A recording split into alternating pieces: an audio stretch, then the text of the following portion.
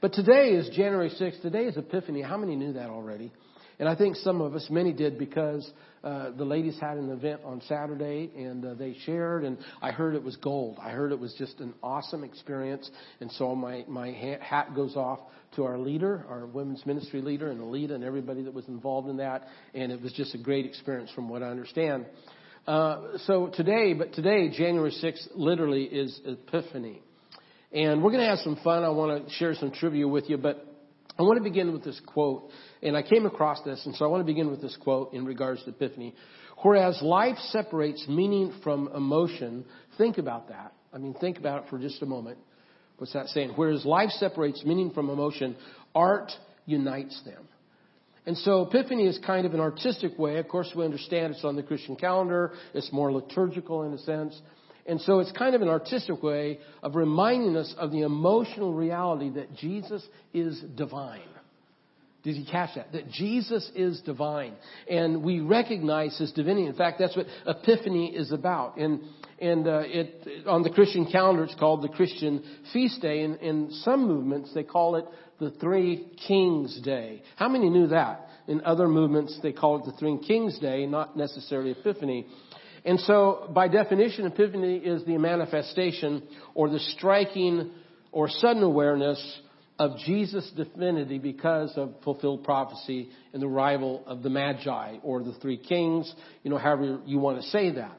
It's interesting. Again, just trivia. We're just having some fun. Now, liturgical, we are in what we call Epiphany Tide.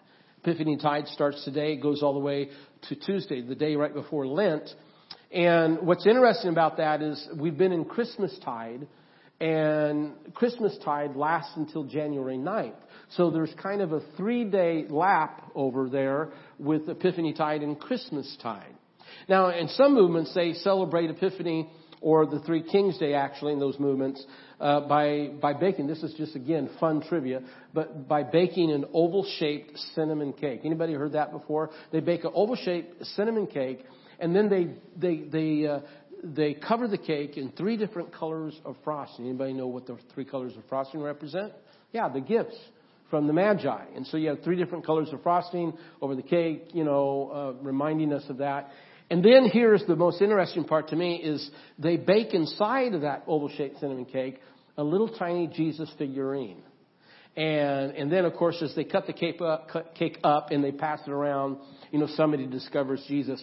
So what they do that for is it represents the search for the newborn king.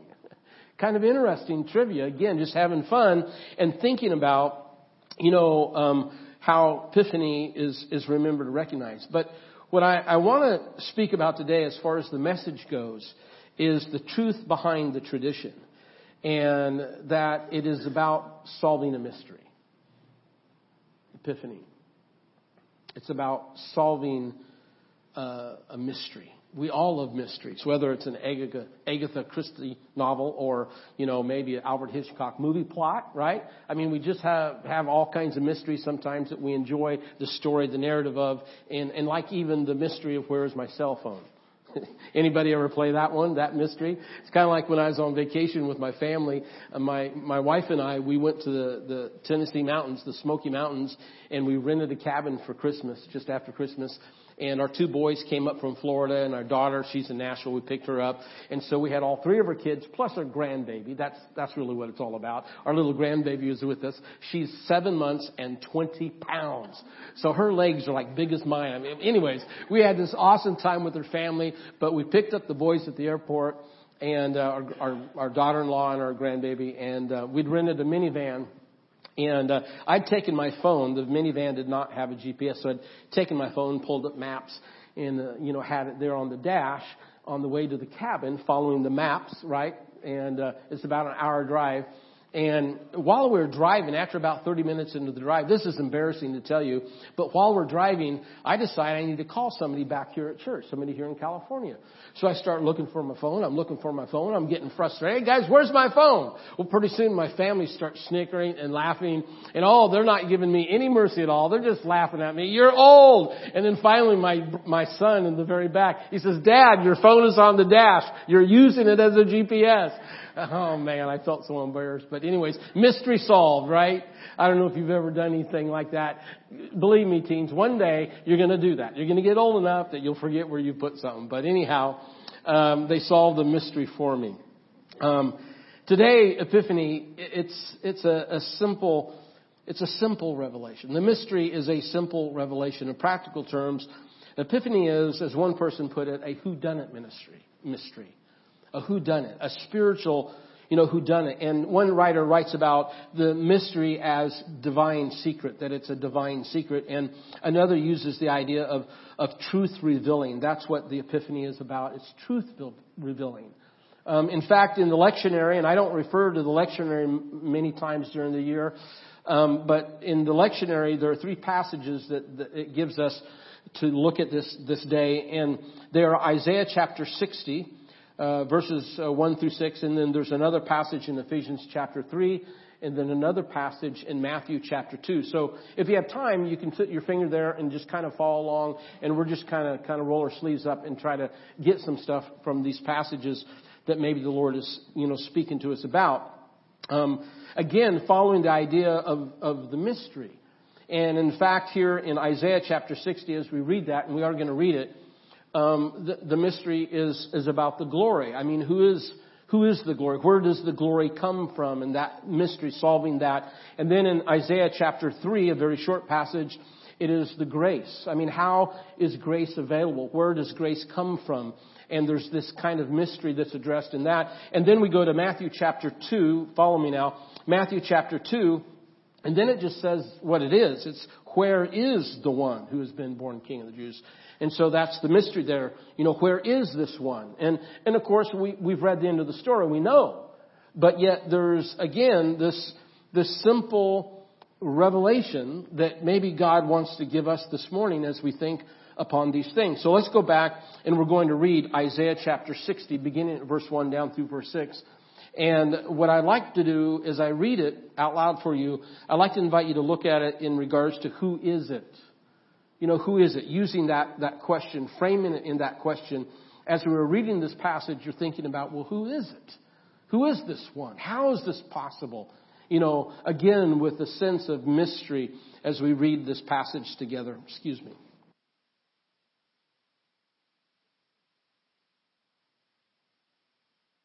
Okay, let's look at it. Isaiah chapter 60, beginning at verse 1. Arise, shine, for your light has come, and the glory of the Lord rises upon you. See, darkness covers the earth, and thick darkness is over the peoples. But the Lord rises upon you, and His glory appears over you. Nations will come to your light, and kings to the brightness of your dawn. Lift up your eyes and look about you, resonating with what we had seen at Christmas time. Who is this King of Glory? Who is this King of Glory? Who is this Messiah? Who is the one that brings hope to us and salvation, especially in this season? And then we look at the passage itself in Isaiah chapter 60 and the simple revelation that this is really about Israel's return to Jerusalem and, of course, Jerusalem's realization that God is a God of promise. Did you know that? That God is a God of promise, and not only a God of promise, but a God that fulfills His promises. And this is part of that fulfilled promise when we talk about the Epiphany and that Jesus now, here's the revelation that Jesus is divine. We see that. And then we go to Ephesians chapter 3. Follow me. Chapter 3, looking at verse 2, identifying again the mystery about grace. And we read there in verse 2, chapter 3, verse 2, Ephesians, surely you have heard about the administration of God's grace that was given to me for you. That is the mystery made known to me by revelation. Now notice, we have this simple revelation as it relates to the mystery of the gospel, and that really follows the line that we see in the life of Christ. I mean, for a time, in Christ, remember, the revelation came out slowly. Remember when He changes water into wine in the Cana of Galilee, what happens? He says what? He says it's not time. Don't tell anybody this revelation. Do not share this with anybody. And so it seems like he just kind of slowly discloses who He is, and He just holds it back. So there's some mystery that surrounds the ministry of Christ. And then in the Apostle Paul speaks about the mystery of the gospel. And we kind of scratch our heads and you say, the mystery of the gospel. And so we have, again, simply answering the whodunit question, the spiritual whodunit. I mean, how is grace possible? How do we become this recipient of this awesome grace that gives us hope and gives us salvation? And we know, of course, the answer already because we know the end of the story. It's Christ. Now, I love the fact that this passage is a reminder of the economy of God's grace. I love that phrase. It's not mine. I got it from somebody else. But the phrase is the economy of God's grace. The passage reminds us, even Epiphany reminds us of the economy of God's grace, or the dispensation of grace, of course, versus the law, the old dispensation. So we have the economy that is afforded to us because of Jesus Christ, His birth and resurrection. Again, answering the mystery of the whodunit in regards to this one that comes as the King of Glory. Amen. So bear with me. Here we go. Matthew chapter 2, then looking at verses 1. Really, the text goes all the way to verse 12. And yet, for this purpose, we're going to just look at verses 1 and 2, which really are the grand finale verses of the passages given to us for Epiphany. After Jesus was born, verse 1, again, Matthew 2, verse 1. After Jesus was born in Bethlehem in Judea, during the time of King Herod, Magi from the east came to Jerusalem and asked, "Where is the one who has been born King of the Jews? We saw his star when it rose and have come to worship him." Now, I read this and I have to say I love, the style of the four Gospels. In fact, every Gospel, kind of has a different flavor. It's like each person writing the Gospels were looking through a different window, and it was their perspective, and each one is separate. Like, for example, Luke is more compassionate in his narrative and the life of Christ and his ministry and the way that he reached out to others. And, of course, John spoke of the divinity of Christ, and there was a very high Christology with John. But in the book of Matthew, it seems that the people were people that were probably more religious and had more understanding in regards to the Old Testament prophecies. Because in this narrative, we see that there are four different prophecies that are fulfilled, as Matthew writes, and we'll come back in another message, maybe in another sermon, and talk about that. But it seems like it's the more religious that Matthew is writing to here. And then we find this connection with the Old Testament in Malachi. It refers to the Son of Righteousness rising upon Israel in the last days. And then in Isaiah 53, where, the iniquity is upon the shoulders of Jesus as he is the Redeemer that's on the cross, it speaks about the coming Messiah. Amen. And so all this promise is just kind of building up. It's just building up. And then it's interesting, the development that takes place in chapter 60 of verse Isaiah, because there's less talk of the government of God and more talk about the grace of God. And we love that. I mean, we love to embrace the grace of God. We love putting our arms around the grace of God and holding that close because it's so important. In fact, the discovery or the simple revelation, if there was a theme that's running throughout the message, it is simple revelation. And the simple revelation is that grace makes room for the love or for love in the law. That's how I want to say it. That grace makes room for love in the law. It's not that grace abolishes the law, but it's the ultimate fulfillment. Christ comes to fulfill the law. And what's so great about grace is grace makes the space for love in the law. And we see that, of course, in this epiphany, and that Jesus is divine. It is a new dispensation. And here's the affirmation, or here's the evidence. The Magi show up. Now, the fact is, I'm more rational than non-rational in regards to the supernatural. We talk about prophecy. And Protestants tend to be more that way, more rational in regards to the supernatural. Well, the prophetic nature of the word here, and more explicitly Isaiah's word, it's Isaiah's passage, it has an effect.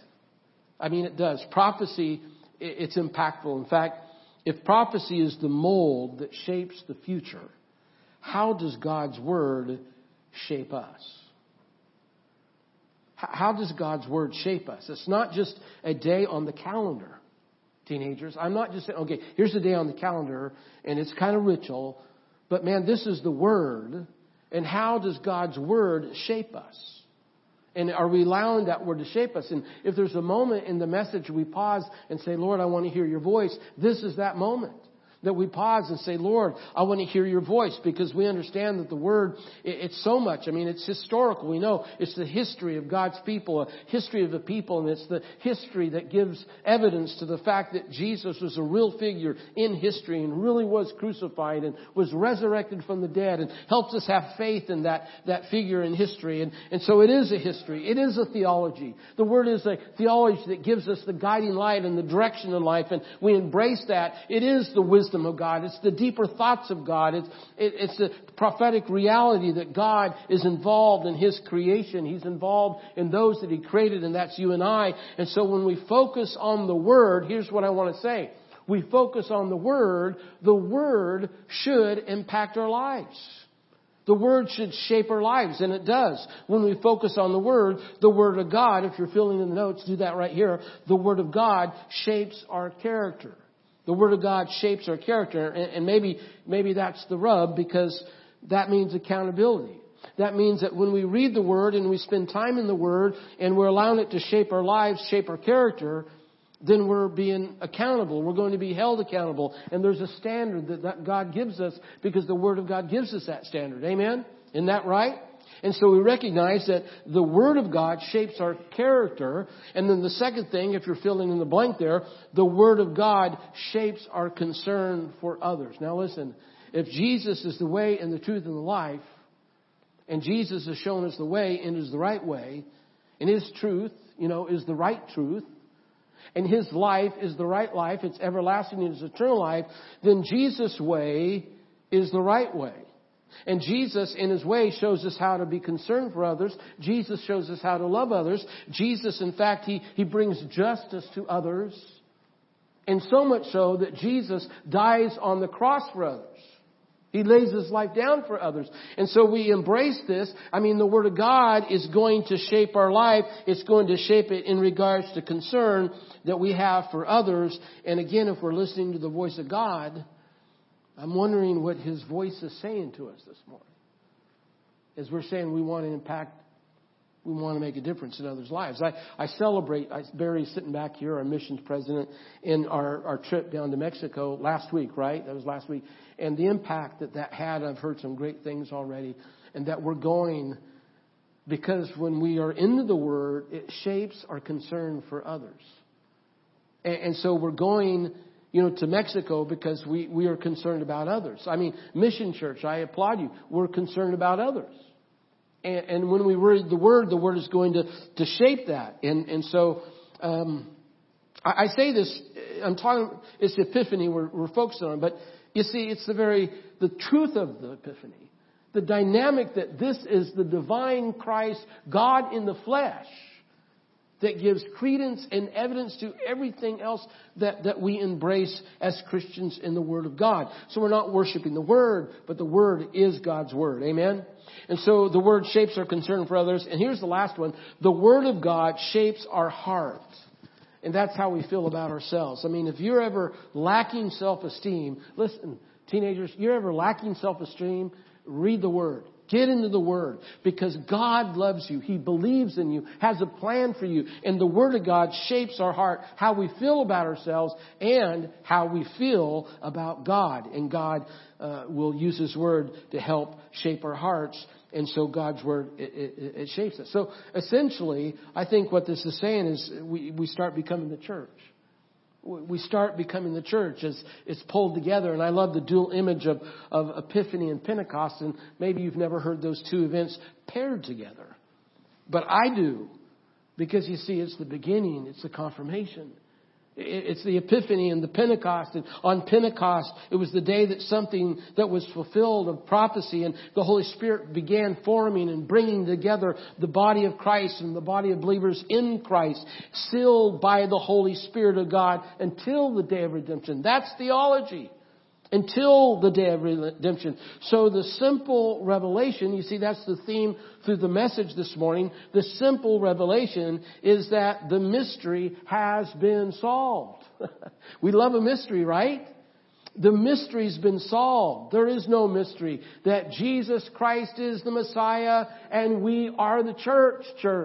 We are the church as we become children of God. And I don't know where you're at in life. And I don't know what you're struggling with. I don't know what your heartache is. But I know this, that we gather here because we believe in the Word of God and we are called to be His church. In fact, the Scripture says that those that forsaken themselves and they're willing to turn from their sins and come to Him and invite Him, Jesus Christ, into their life, they become children of God. Amen.